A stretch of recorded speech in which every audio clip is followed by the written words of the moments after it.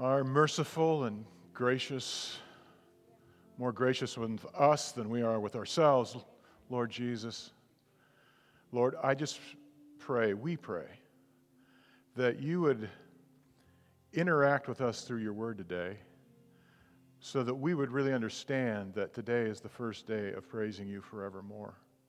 And that every day from here on we would be inspired and wake up with thanks in our heart for what you went through for us. And that we wouldn't let that ever become ho-hum. And that we would be inspired and empowered by that same power that rose you from the dead after you had died on that cross for our sins. So, Lord Jesus, that may sound like gibberish to a lot of people in our world, but to us, it's not. And we want it to be the lifeblood of our lives. And so, Lord Jesus, thank you for being here. We can already sense that. And just ask that you would, in fact, show us what you want to show us. If there's anything said today that you really would rather we just forget, just you erase it from our minds. But may you show us what your word, what you want to teach us today, the word from you in this love letter called Scripture to us. Give you all the praise and the thanks for that, and may we go out here shining like stars in the night sky. It's in your name we pray. Amen. Thank you. You can be seated. It's good to see you all today. And if you're new with us or recently here, it's good to see you too. It's really good to see you. And if you're a person even who isn't sure what you think of the Bible and Jesus and church and not sure how you got here, all that kind of stuff, this is a good day to be here because you may be surprised what you find out from what the Apostle Paul says in the book of Philippians today. Partly because a lot of people have this idea that Christians are a bunch of people who think they've got it all together and everybody else needs to get it together. Right? Yeah, see, that's pretty funny. The reality is that you will be surprised to know that what most people think we think is not what we really think.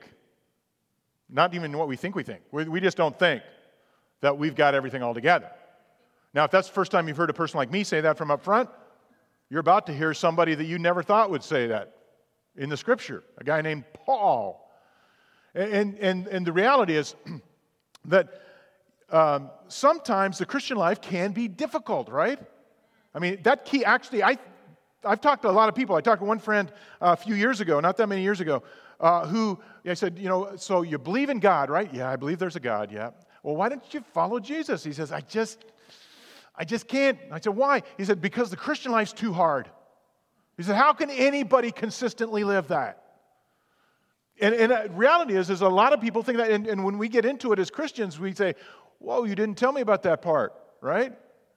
Because sometimes it can be difficult. But what I want you to understand is Paul, for the last chapter at least, and really from the beginning of Philippians, has been defanging that dragon. The dragon that somehow you got to do it on your own, and somehow you just can't live the Christian life because it's just too hard. He's actually addressing that, and today he's going to completely defang the dragon. But to get sort of his train of thought, I want to go back to what we saw last week. Remember last week we saw that Paul just kind of busts out into this poem or this Jesus hymn about Jesus coming to earth and coming to in the incarnation. And remember, he said right here, he said, he did not consider equality with God something to hang on to and use to his own advantage. Remember that? In fact, he goes all the way down to death. He adds humanity to his divinity. He's all God and 100% human. He adds it, and he goes to the bottom of the pit called death. And Paul says, even death on the cross, the most disgusting way to ever die that's ever been invented. But then all of a sudden, he starts going on the upswing. He starts coming back up. You see, I was corrected between services from a mathematician, actually. This is a bell curve, not an upside-down parabola. So that preserves this bell curve, but that's really what the issue is. And he's on the rise because he's not just raising out of the dead, he's raising out of the tomb, he's raising out of this earth, and one day he will be recognized for who he is and where he is right now, seated at the right hand of God, and every knee will bow and every tongue confess that he is Lord. Bam. So it goes all the way. And that's actually what Paul, the reason he busts into that is he's saying, you can be like Jesus Christ. Your life, and you're living with Him, the way of Jesus, you can live that. You can come out the other side of the deadness and the struggle and the sort of the dead man walking dystopia that so many people struggle with, even Christians sometimes. You can come out of it. It's interesting to me that when he hits verses 9 and 10, he says, even death on the cross, and then the starts up again. It's right there that we sort of get hung up, right? Because, that's usually about the time when we die to ourselves, we give our lives to Christ, and then somehow, we look at the hill and we're going, oh, whoa, right? I had a Christian psychologist, a friend tell me one time that when people are severely depressed, that's the point you got to watch, because it's not when they're down in the dumps, really in the dumps, it's a dangerous time. It's when they've got a little bit of energy and starting to come out of it and they look at the hill. Where you have to surround them with people and love and tell them, you're not alone, we're walking in this together and so forth. And I'm not saying Christians are all a bunch of severely depressed people. I take depression seriously because I know it's something many people struggle with. But the reality is that what Paul is saying here is, no, you're not, this is not all on you. No, what do you do? Think about, what would you say to somebody like my friend when they say, the Christian life's just too hard, that's why I'm not going to do it, I can't do it. What if it's looking at it the wrong way? What if it's the view? What if it's that we don't realize there's some resource that is available to us that we just kind of blew off or we forgot or whatever? What if that's the case? That it's really possible to live Jesus' way and to live above and beyond, whether you're living above and beyond, great circumstances or suffering or whatever else, but that this thing called joy that Paul keeps talking about, he's going to talk about again and again. What if it's possible to have that no matter what, because you're living the way of Jesus? That sounds pretty cool to me. So open your Bibles to the book of Philippians. If you've got them, otherwise you can follow along on the screen. You're welcome to use those little screens too if you want to. Just turn off the ringer, please. But in Philippians chapter 3 is where we're going to pick up today. But I'm going to start back in chapter 2 and a couple of verses that we didn't hit. In fact, let me just kind of review where we've been in the last chapter. At the beginning of chapter 2, Paul tells us in verses 1 to 5 that we're a community together. That we're not alone. We've got somebody to watch our back. That if there's any love, if there's any spirit that binds us together, if there's any togetherness in that, then make sure that you live that out and be there for each other. I mean, that sounds really cool. And then he comes into Jesus and the bell curve, and like, it may be down, but it's always coming back up. And that sounds cool. And then he goes into something very interesting. He starts to say, hey, and you know what's possible? Even if the world and you're living in a dark age, a difficult time, or a dark moment in your life, or in your country or world or whatever, even in that time, it's possible to have the light in your life so that you actually shine. And people are going, whoa, what's different about that person? And that sounds really cool. And then in verses 17 to 18, which we didn't cover last week, Paul starts to talk about his own situation and his suffering. And you know what? In the midst of talking about his suffering, he uses the word rejoice 4 times. 4 times in just 2 verses. And that's cool. And he goes on to talk about himself and 2 other guys as an example of, in different ways and how their lives have gone different directions in terms of being able to live the Jesus way. But it's all in the same direction. It's all together, okay? And the other 2 guys are named Timothy, whom I'll concentrate on just to sort of pull out what Paul's trying to say here as he sets up chapter 3. But another guy named Epaphroditus, which we'll maybe talk about in the future. He's a Philippian guy, a guy from Philippi, who he wanted to let the folks know how he was doing. But he has this amazing testimony about what Jesus has done in his life. But look at verses 20 and 21 of chapter 2. Because he says, here's what Timothy, Paul's spiritual son, Timothy, here's what Paul is seeing in his life. He says, I have no one else like him who will show genuine concern for your welfare. In other words, apparently Timothy, like father, like son, he loved this church just like Paul loved this church. For everyone looks out for their own interests, not for those of Jesus Christ. I want you to notice the word like him, those 2 words going together. Because maybe a little better translation of that, I have no one else who is like-souled with me. Paul's describing what community is like, what Christian community is like, about being like-souled. We're moving in the same direction. Our souls are connected.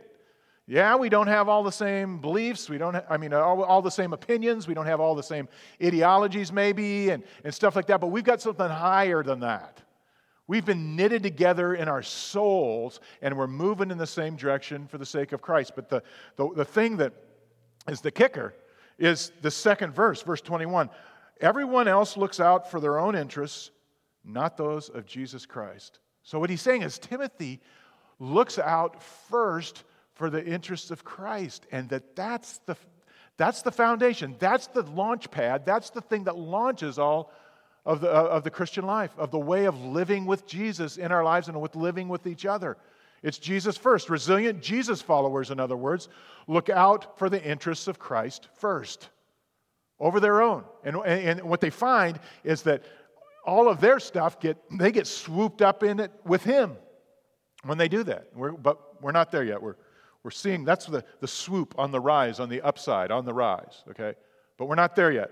But Paul wants to lay this foundation, this launch pad, if you will, that this is where it all starts, is having a Christ-first attitude. Now, you look at that and it's like, oh yeah, man, how do you do that in a world that is so self-focused and so, it's almost like the new morality quote. It's not really new. It's an old morality that was pulled out of the snake's mouth, actually, and dusted off, and now people are starting to believe it, that it's, looking out for my own interest first and my own autonomous world and my truth and my thing and all that. That's really, that's the way you should live. And if you contradict me in any way or ask me a question about that, you're being a mean person, right?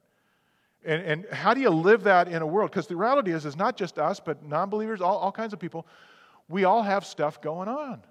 We all have. How do you live the Christian life and really the way of Jesus? How do you live that out when you've got work to do so you can make a livelihood? When you've got decisions to decide? When you got votes to make? When you got family to straighten out? When you got relationships to deal with? And that's not to speak of football to watch, or Senate hearings to mock, or soccer to take your kids to all the time. I mean, if you're in that age group, parents, I feel your pain because it was a personal problem. One year, Sharon and I had 3 kids in soccer, all in different leagues, and their games on Saturday were all in different parts of the Willamette Valley. I feel your pain. But I'm free now, so I'll pray for you. But anyway, that's brutal, isn't it? But the reality is he's saying, no, this is the way that it begins to raise all the eyes off ourselves. It's possible in this world, even in this world, in this cultural moment, to get our eyes off ourselves and onto Christ. And what we discover almost immediately is it's such a better way to live than constantly getting mine and going after mine and the rat race. It's just a completely different way to live, and it gives an entirely new meaning to life. Let me give you a little commercial here, okay? We started Think, Question, Believe, the apologetics ministry last Thursday night. We're doing it again this week, and I'm not going to tell you who's teaching that night, but his initials might be Dwayne. So next week we're going to talk about meaning. We're going to talk about specifically the value of a person. Because I'm going to use a postmodern term from Jacques Derrida, by the way. That doesn't matter, does it? About how the human person, have you noticed how people and the way people view people has sort of been deconstructed? Just kind of reduced.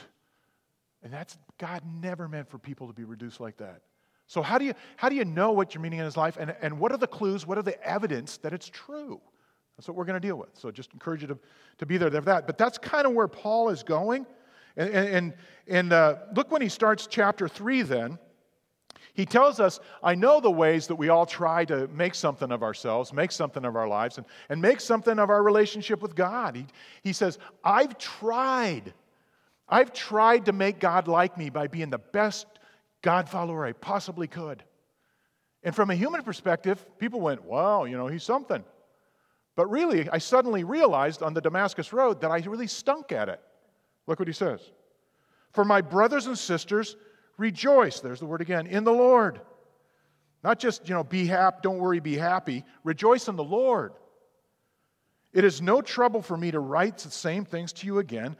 It is a safeguard to you. A safeguard? Yeah, apparently joy, rejoicing, is a safeguard for our hearts and for our faith. It's like the joy of the Lord is your strength. It's really true. Verse 2, watch out for those dogs. Ooh, wouldn't want to be one of those guys. Those evildoers, those mutilators of the flesh. He's talking about false teachers specific from a Judaic persuasion. And when he says the flesh here in verse 2, he's talking about physical flesh, and he's going to explain it right here, verse 3. For it is we who are the circumcision. Okay, he's talking about that. We, men, women, boys, and girls who are Jesus followers, we're the people who are marked out as God's.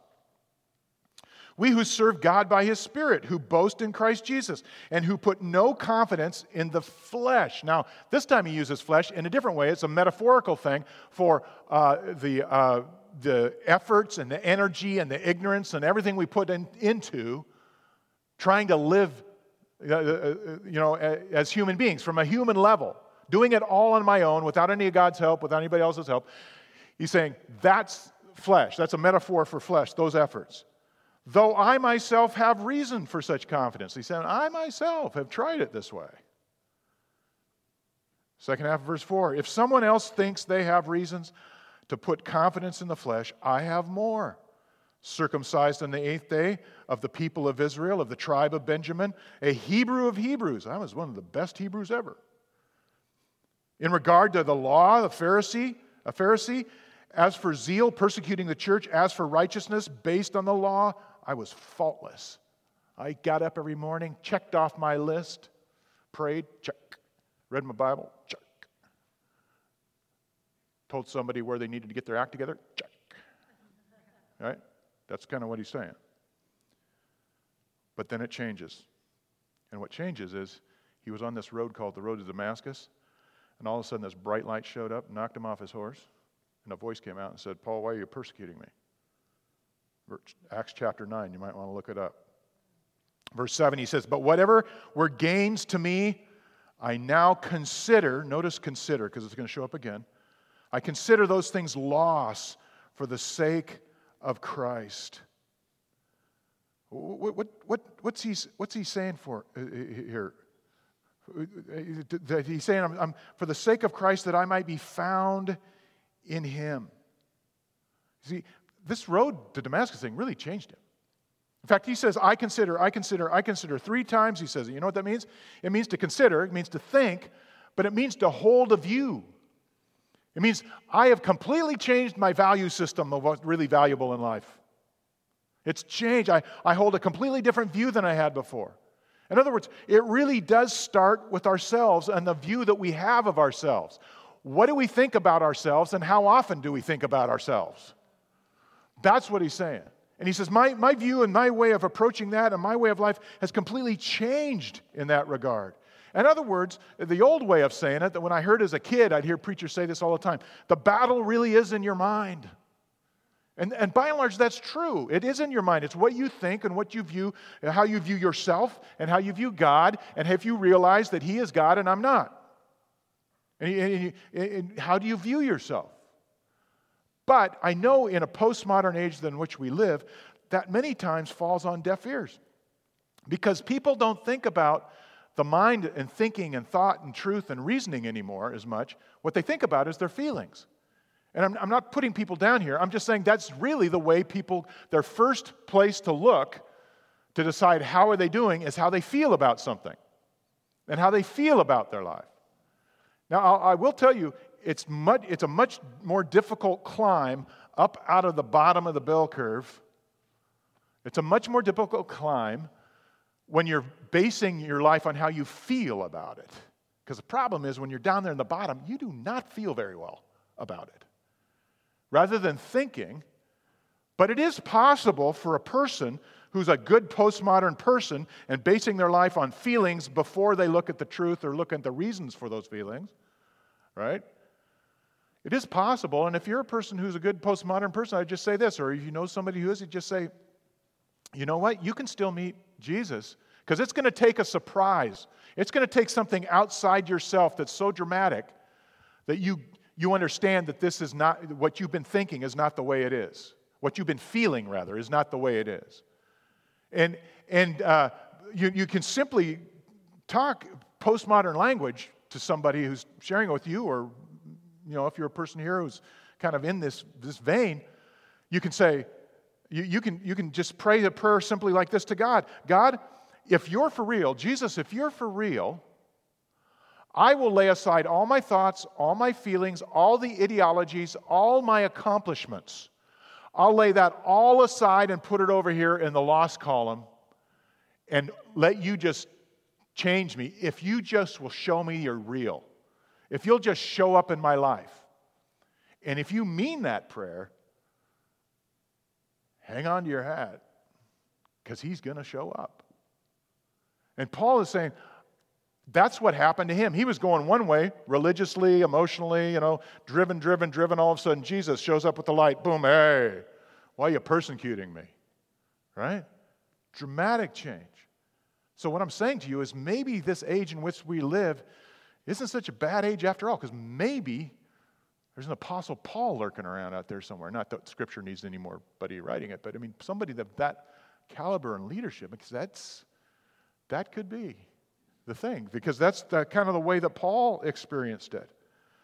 But also notice he says that I consider it all. 3 times he says, consider all my accomplishments, everything, and all the things that make me feel good about myself, blah, blah, blah. I consider all that garbage because it's not worth it anymore. Put it in the garbage pile. And if you've heard me go through this verse before, you know that the word garbage means something different a little bit. It means the grossest kind of garbage. It means the kind of garbage that if you're the parent of a young preschooler who is still in diapers, you see this particular kind of garbage every day. Does that connect at all? As a grandparent, I see that particular kind of garbage quite often now. But Paul's saying, and that's the kind of garbage I consider, all my effort, everything else. That's really what it is. In other words, what he's saying is another thing about resilient Jesus followers. Resilient Jesus followers blow off their errant thoughts and feelings because they realize this isn't true, this isn't getting me anywhere. They blow that off, especially those thoughts and feelings about the past. You know why? Because the past, P-A-S-T, is past, P-A-S-S-E-D. It's over, it's gone, and that's the beautiful thing about forgiveness, isn't it? Because all that junk doesn't drag around with you anymore. And Paul is saying, I reject all my efforts to live a spiritual life without God. I reject that. I leave it aside. I even reject the thoughts that were leading me down the wrong path. In fact, in our day and age, in the world in which we live, there's a couple of verses that have really become my life verses, I think. It doesn't mean you have to have them, but this kind of defines what living for Christ, living for Jesus, being a Jesus follower, is in our time. It's in 2 Corinthians chapter 10, verses 4 and 5. It says, the weapons we fight with are not weapons of the world.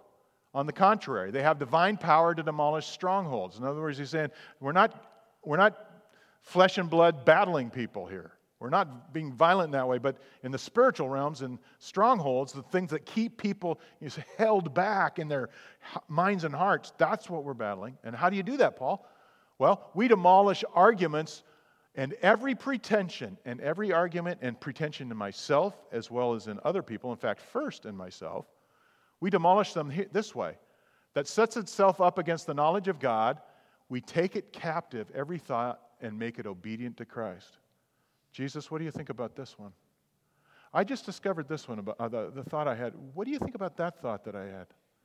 Or what do you think about this thing that I just read or saw on the news or whatever? And when we discuss them here, because again, we're doing this in community, but think about this.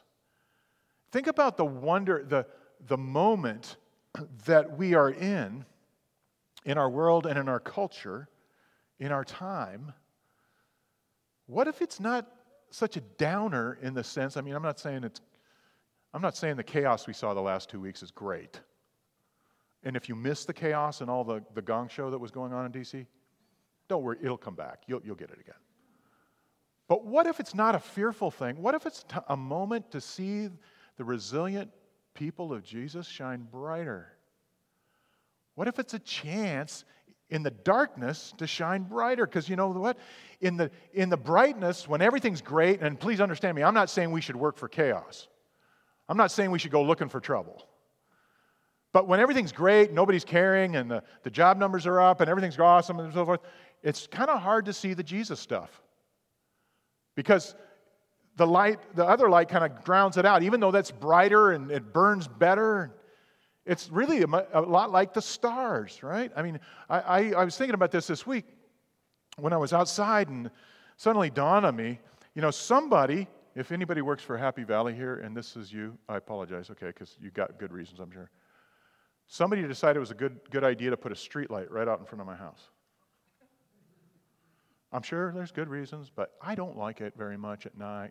Because you know why? I used to be able to go in my front yard. In my front yard, when all of you were safe in your houses and weren't driving up and down Mount Scott Boulevard, late at night on Sunday night, I used to be able to go in my front yard, look up in the sky. I'd see stars almost like this. You don't see it as much when it's in the bright sky, but this is a significant moment. This is a chance to be the people of God in that way. So what Paul's saying here is, look for the lights and then go be one. Because that's and the way you do that is to take every thought captive, make it obedient to Christ, shove all the stuff about what you think God ought to be doing and what you think it ought to be, shove it off and say, God, it's lost. What do you want? And you be the light. Well, back to Philippians chapter 3, about 5 words into verse 9, and to be found in him, watch this, because he's saying everybody ties their life, everybody bases their life on something or someone. Whether you believe in God or not, everybody does it. They can try to pretend they don't do it, but they do. Everybody bases their life on something, but here's the deal. Make sure what you're basing your life on, make sure what you're expecting to get you through, make sure it's worth your life. Because he says, not having a righteousness of my own. I realized that trying to base it on my own righteousness and my own efforts, that just wasn't worth my life. That comes from the law, but that which is through faith in Christ, the righteousness that comes from God on the basis of faith. I want to know Christ. And you need to understand this too. I've got to pause here.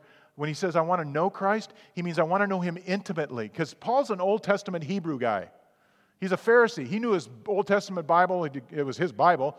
He knew it backwards and forwards. He knew the Hebrew language. He could, rattle it off. He was a great intellect. And he knew that in the Old Testament, the word to know has a nature of intimacy to it. It's like Adam knew Eve, and they conceived a child. And he's not making it a sexual thing or anything like that. Not at all. He's saying, I want to know Christ. I want to know him at that. I want to know him deeply, and I want to know him as much as he knows me, and he knows a lot. He pretty much knows everything about me, right? And that's what he's saying. I want to know Christ like that. And yes, watch this, to know the power of his resurrection. Talk about on the rise. And the participation of his sufferings, becoming like him in his death, so that somehow attaining to the resurrection from the dead. Notice what he says here about this resurrection power. You see, this power of the resurrection, it's a hard one for translators to translate because we don't really have a non-awkward way to state this compound word, because it's a compound word, 2 words put together. It doesn't just mean resurrection. It means out-resurrection. It means kind of shot-out resurrection.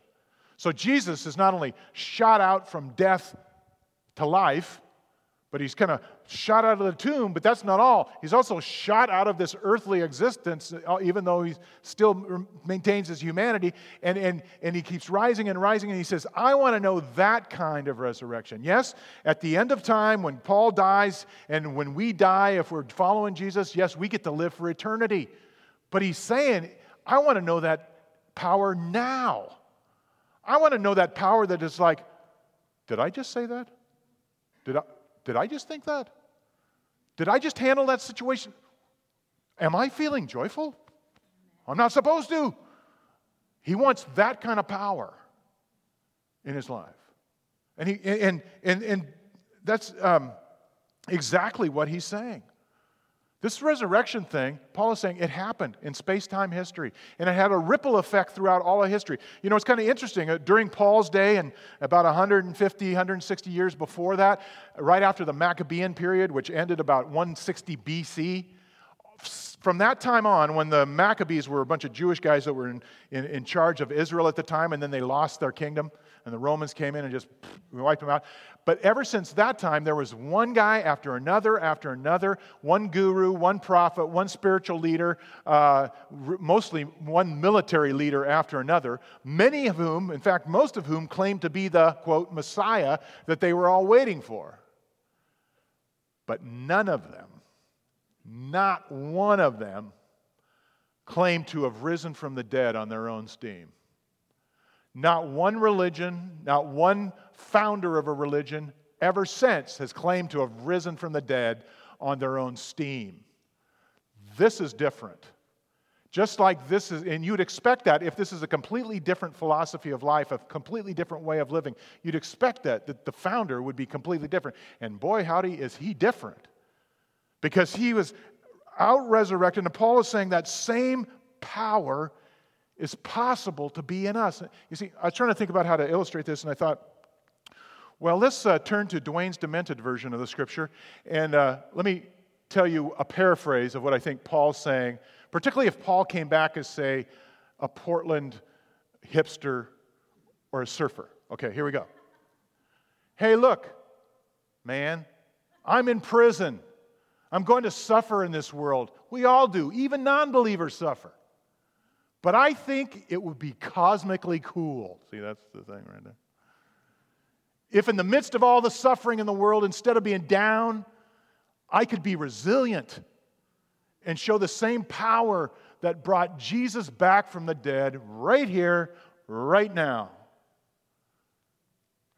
You can't keep a Jesus person. You can't keep a Jesus church. You can't keep a Jesus people down. That's what he's saying. If, in fact, we really are and we're living that. You know, what he's trying to say is, again, another thing about resilient Jesus followers, and it's this: resilient Jesus followers ask him to kill off their old habits, hang-ups, and thoughts, and so that the new understanding, the new life, the new experience of Jesus, that can rise up so that we're on the rise again. He asked Jesus to kill that off on his cross. That's what he's saying. There's an interesting story. I don't know if we'll go through it at Easter. I've been thinking about it. I'm not promising. I'm just thinking about it.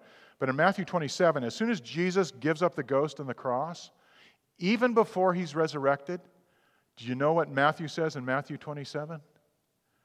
He tells the story, 3 verses, very short, just quick, like this happened, and you're going, huh?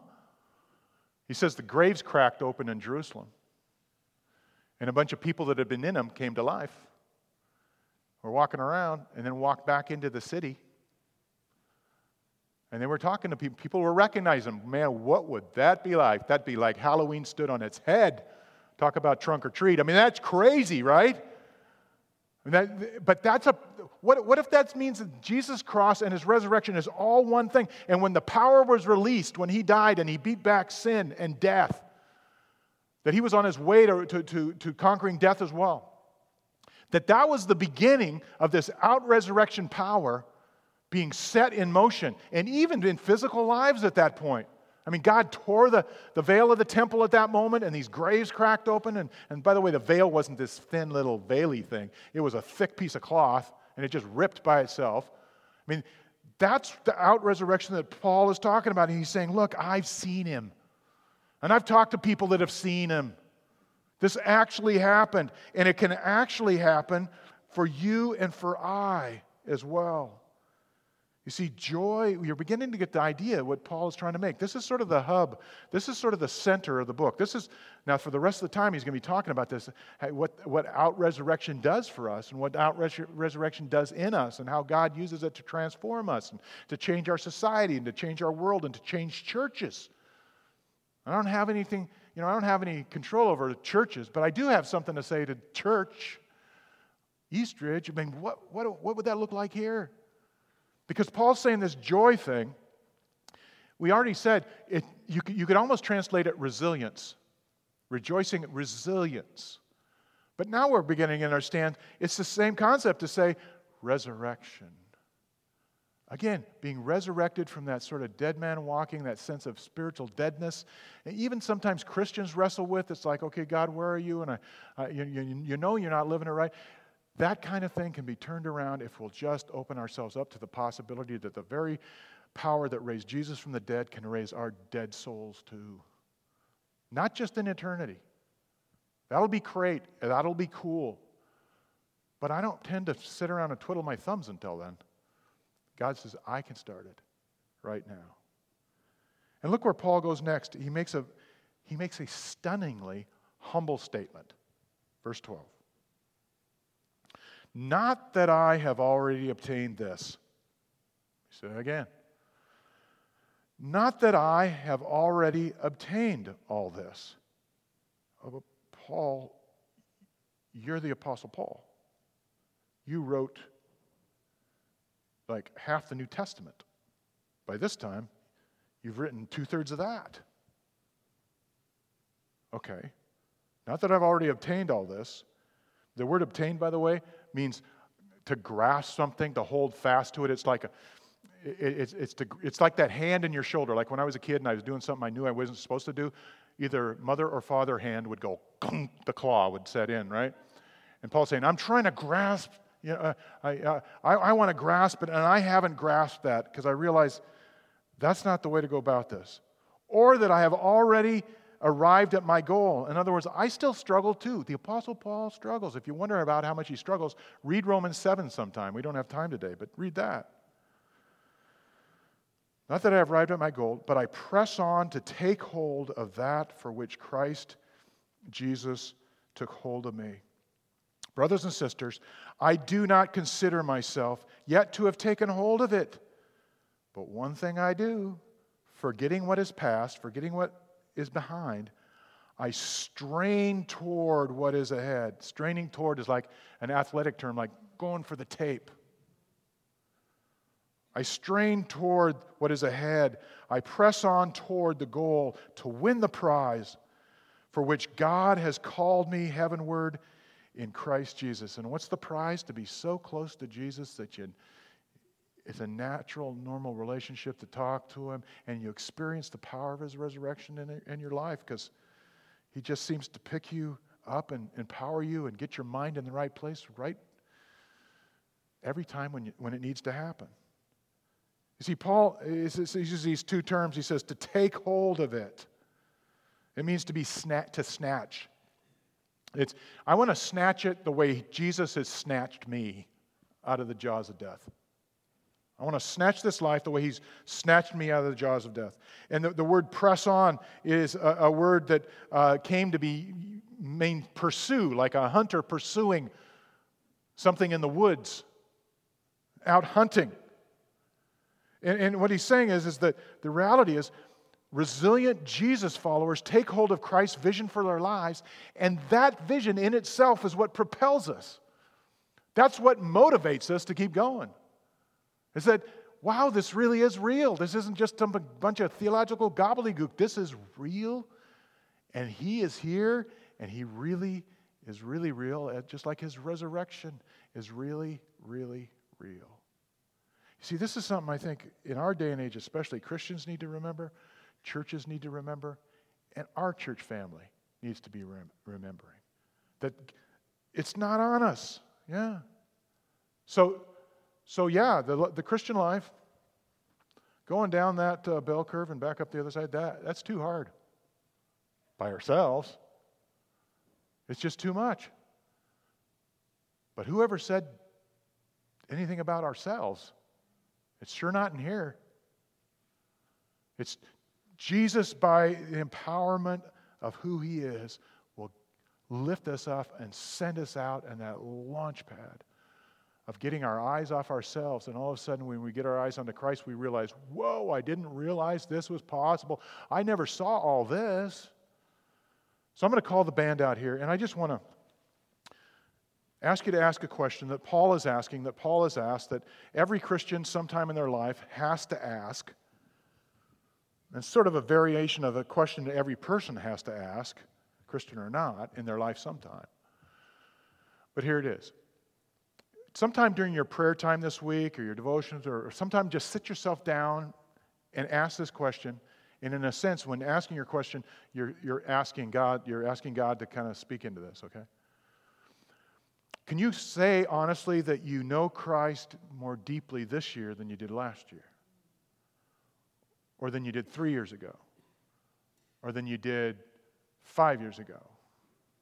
Because here's the thing. From a human perspective even, whenever you make any effort, like Paul's told us about his efforts here, anything, you can accomplish more in 5 years than you think you can, and you can usually accomplish considerably less than you think you can in 1 year. So let's just keep that in perspective. But perspective gets blown up here because we don't have just a human way of thinking about this anymore. We have the out-resurrection power of Jesus living in us. That's at our disposal. It's there. He says He's put it in us. So ask God to reveal that to you. Say, I want to know you like that, Jesus. I want to know you like that. Because here's the thing. The Scriptures, this is a completely different way of life. This is a completely different philosophy of life, this thing called the way of Jesus, the Christian life. It really is. We try to kind of sync it up with everybody. No syncing up. It's a completely different way. It's unique in the world. And the thing is, the New Testament says, if you don't know about it, you're not responsible for it. There's several passages that kind of allude to that principle. It doesn't actually say it that way.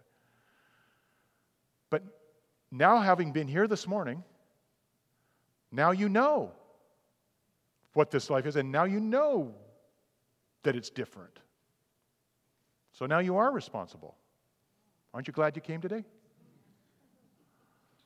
But I just would, if our whole church family could just pray that and ask Him to reveal to us, in us, and together with us, and somebody who's having trouble with that question of knowing Christ and so forth more deeply this year than last year, that we come alongside each other and we help each other. Why? Because we're like-souled.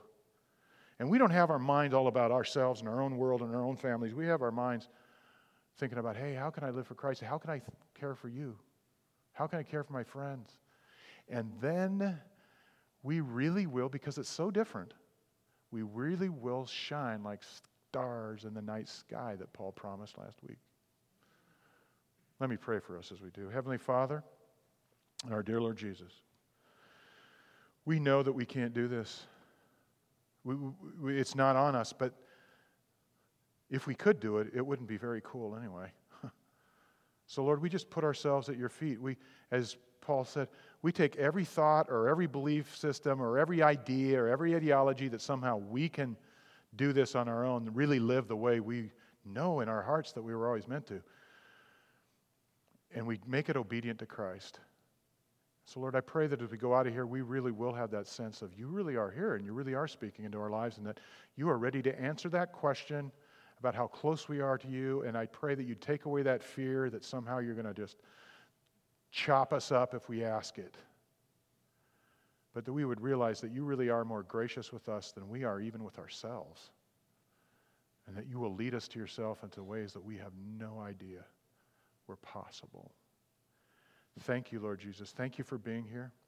Thank you for hearing our praise and our worship of you today. We love you. It's in your name we pray. Amen.